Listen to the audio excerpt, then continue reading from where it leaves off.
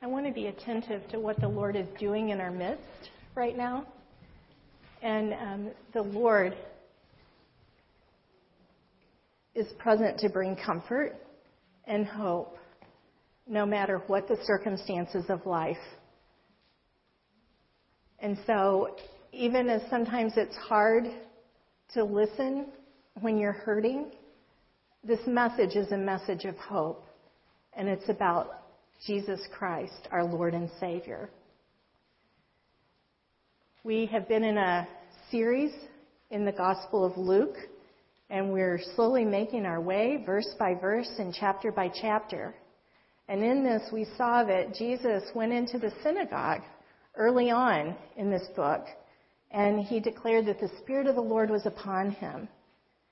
And when he did that, a little bit later, even though people were appreciating that, then all of a sudden when he started to speak a little more, the crowd got furious. Remember, they wanted to shove him off the cliff?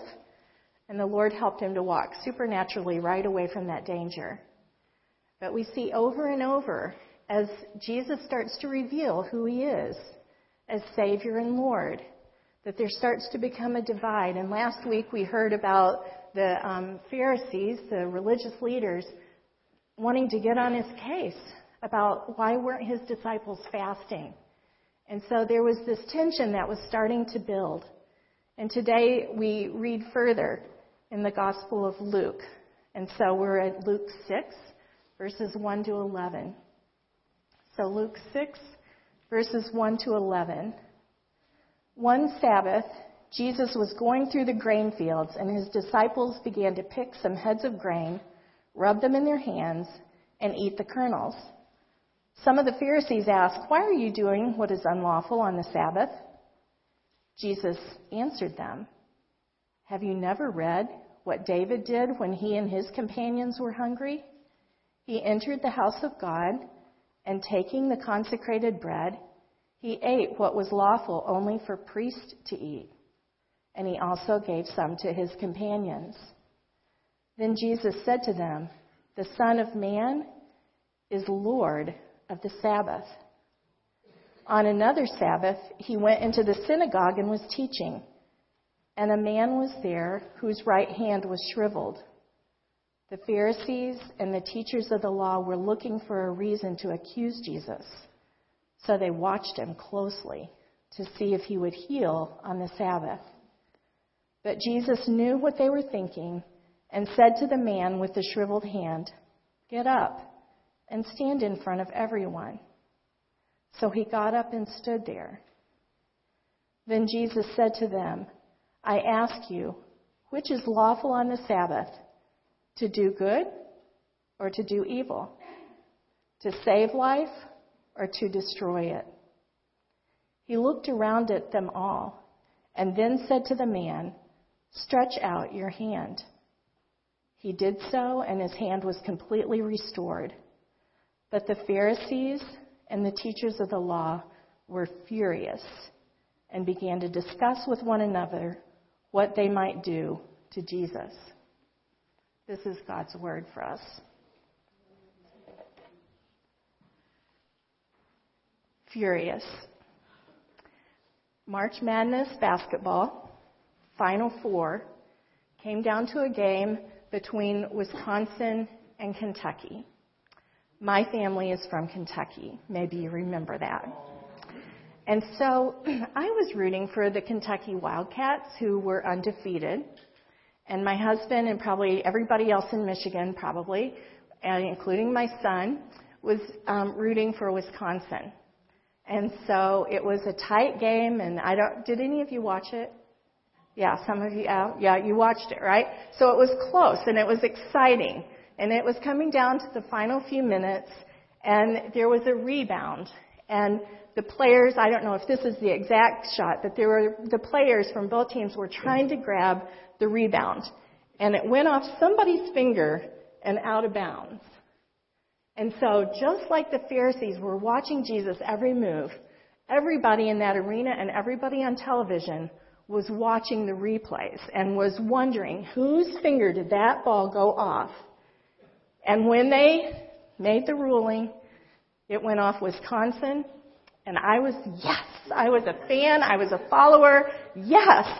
And Dane was furious, along with everybody else that did not want that particular call, right? So we're watching the same thing. Some people are excited about this, other people are furious. Well, in our text today, they're starting to become a team, or they're starting to part ways.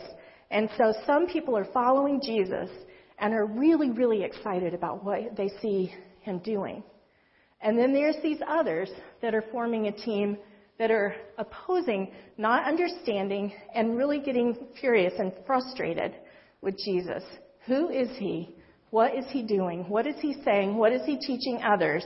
And so it's starting to draw between teams, as it would be, between Jesus and the religious leaders. And so that's kind of the context.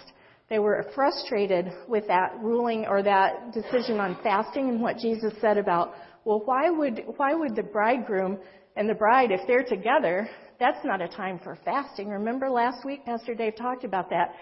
Fasting is when you're grieving and you're crying out for deliverance. Well, if the groom and the bride are together, that's not a time. That's a time of celebration. Fasting can come later, but not right now. They did not like that call. And so they were calling it a flagrant foul, and they're just watching. They're watching. So they're watching them walk through a field. Now, what are they doing out there in the field watching for this? But they are really scrutinizing Jesus' every move. All right? Now, well, somebody is moving, or somehow this is happening. Calling two fowls. All right, in this text, if you notice, there were two kind of different stories here. The first one was about the grain field, and then the second one was what was going on when Jesus was teaching. And it's like they're upset, the religious leaders, and they're calling two fowls. Well, what were the two fowls? Working on the Sabbath. And then the second one they didn't articulate, but they were thinking it. He's getting ready to heal, and he's going to work on the Sabbath. And so they're calling two fowls on Jesus Christ. Well, the first one has to do with them walking through the field and just picking up a little grain and moving it in their hand. What was the Sabbath? For us in this culture, maybe we aren't as familiar with thinking about what did that mean, the Sabbath? Well, it's taken from God in creation, where he worked 6 days, and on the seventh day he rested, right? He rested. So it was a day of rest. And then in the commandments, the Lord had given that there would be a day that would be kept holy, right? Holy unto the Lord. No work on that day. And so the Pharisees and the religious leaders are looking and they're thinking the Sabbath was meant to be holy and it was meant to have a day of rest. Well, if you remember, okay, this clicker is double clicking.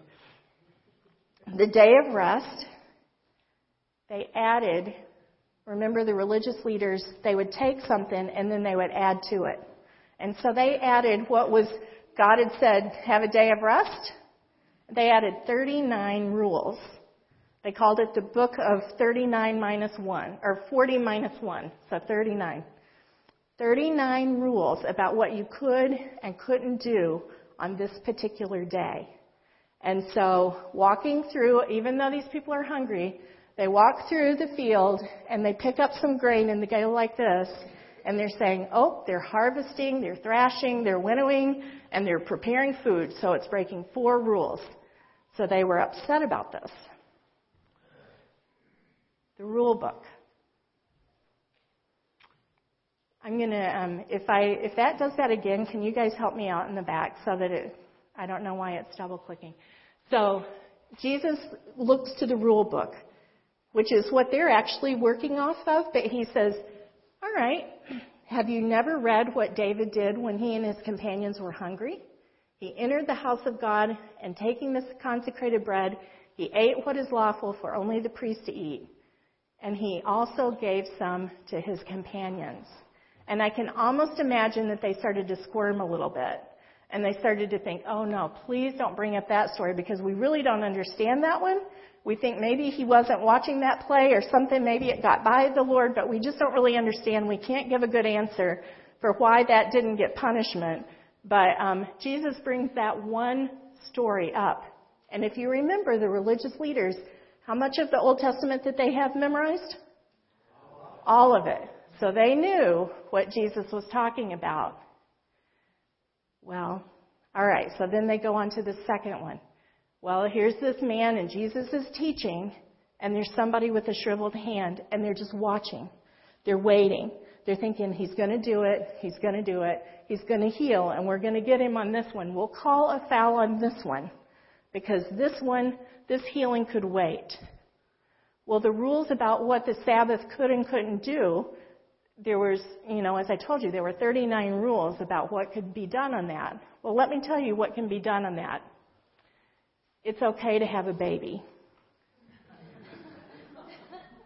For anybody that's ever had a baby, we say hallelujah. Because can you imagine if they said, could you hold that urge to push for 24 hours?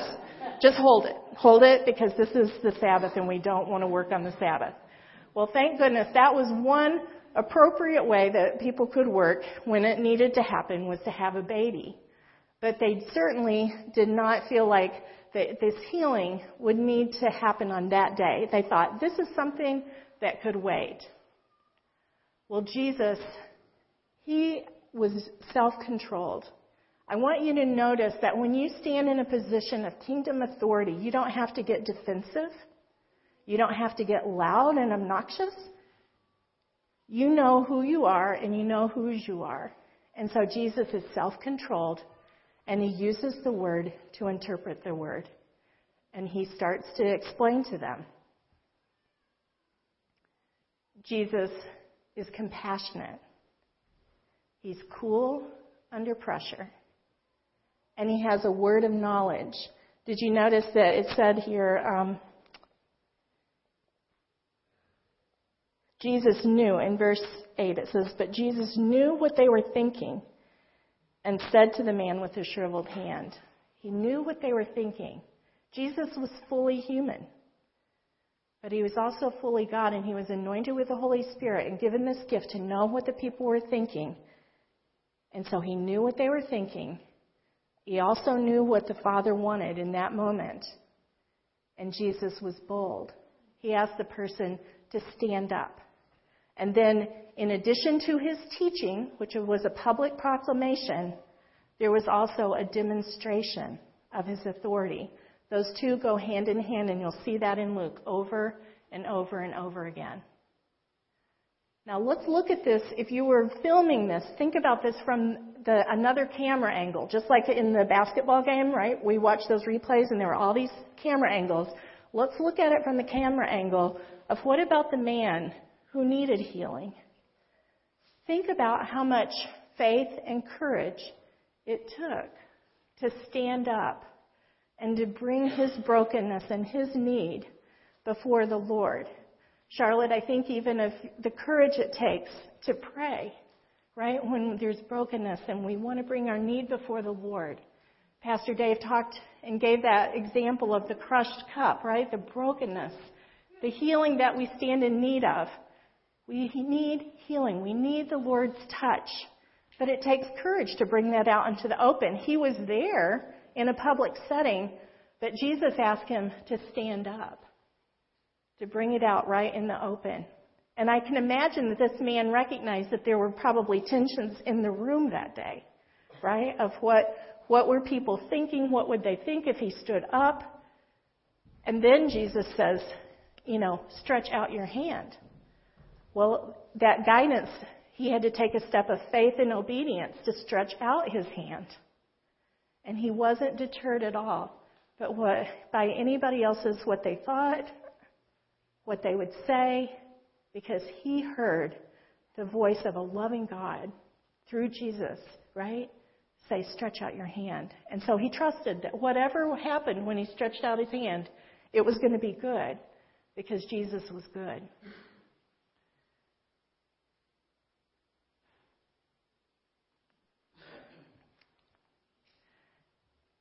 Jesus said, I ask you, which is lawful on the Sabbath, to do good or to do evil, to save life or to destroy it? Jesus does not communicate with them on their terms. They're thinking that this is all about work on the Sabbath, and he changes it and puts it in the context, his context, of this is about doing good or not doing good. This is not about work on the Sabbath. This is about doing good or not doing good.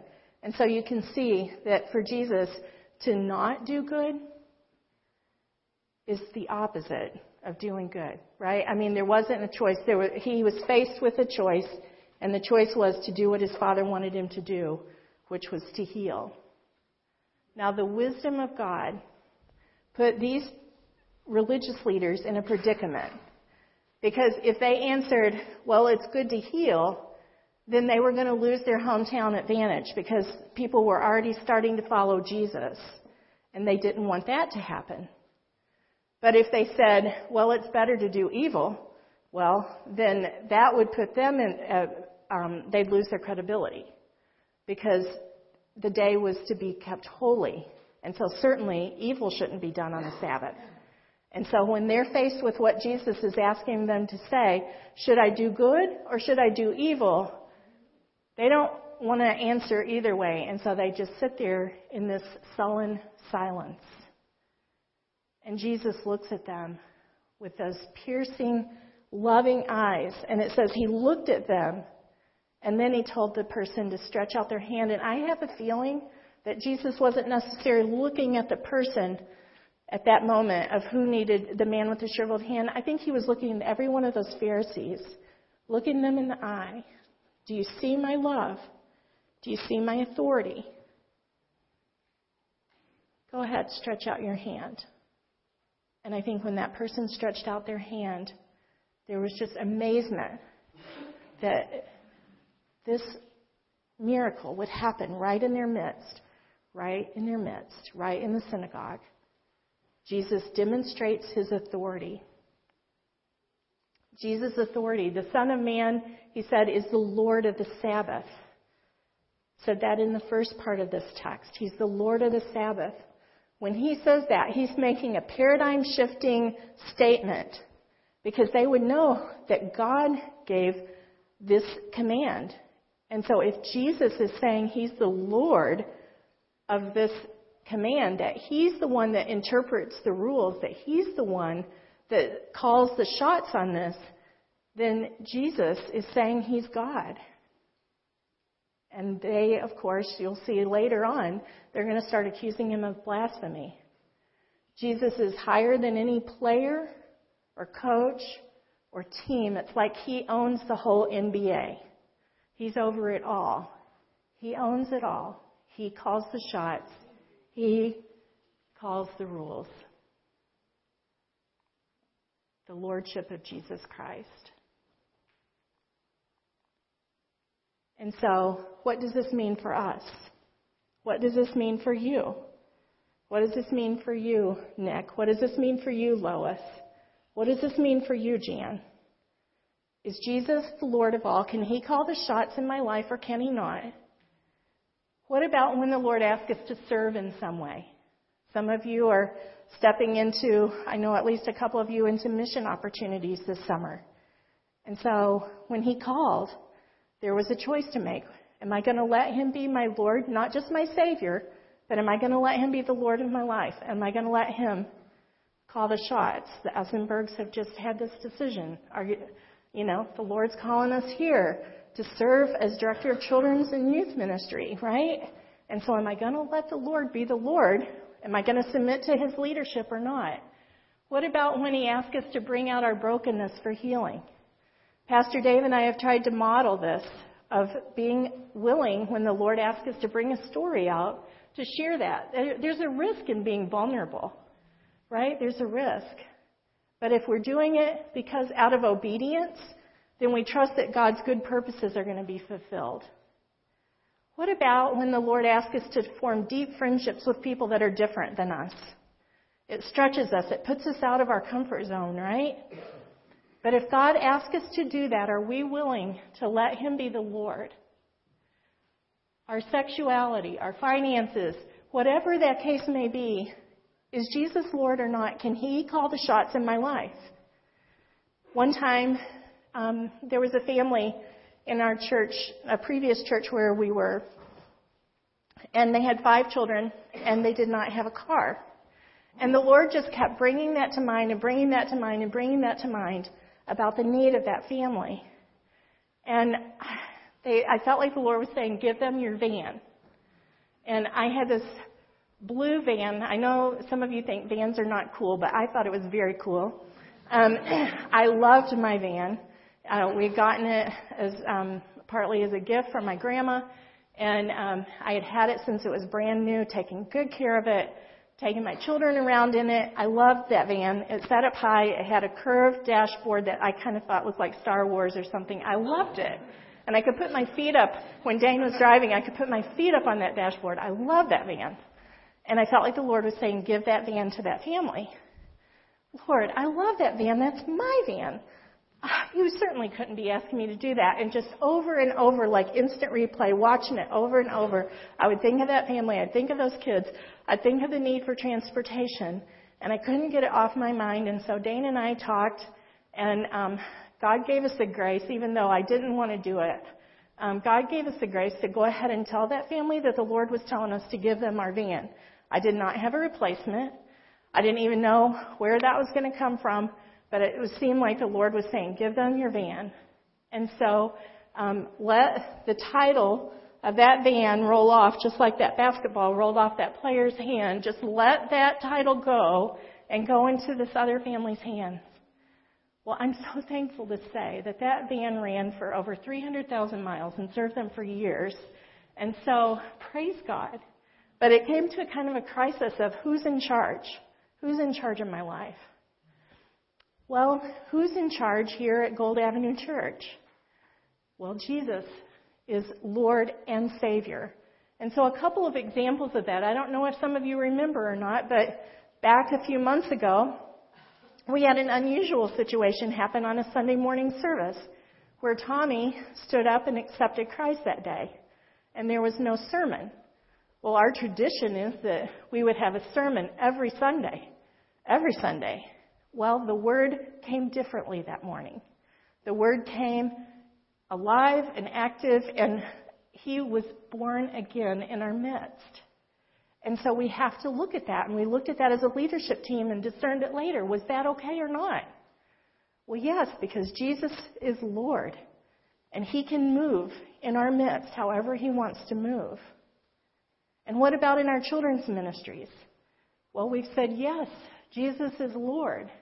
Sharon could have said, no, Sunday school's been this way, and we should just keep it all just the exact same way. But prayer, teamwork, communication, maybe we should go ahead and start children's worship and Sunday school, right?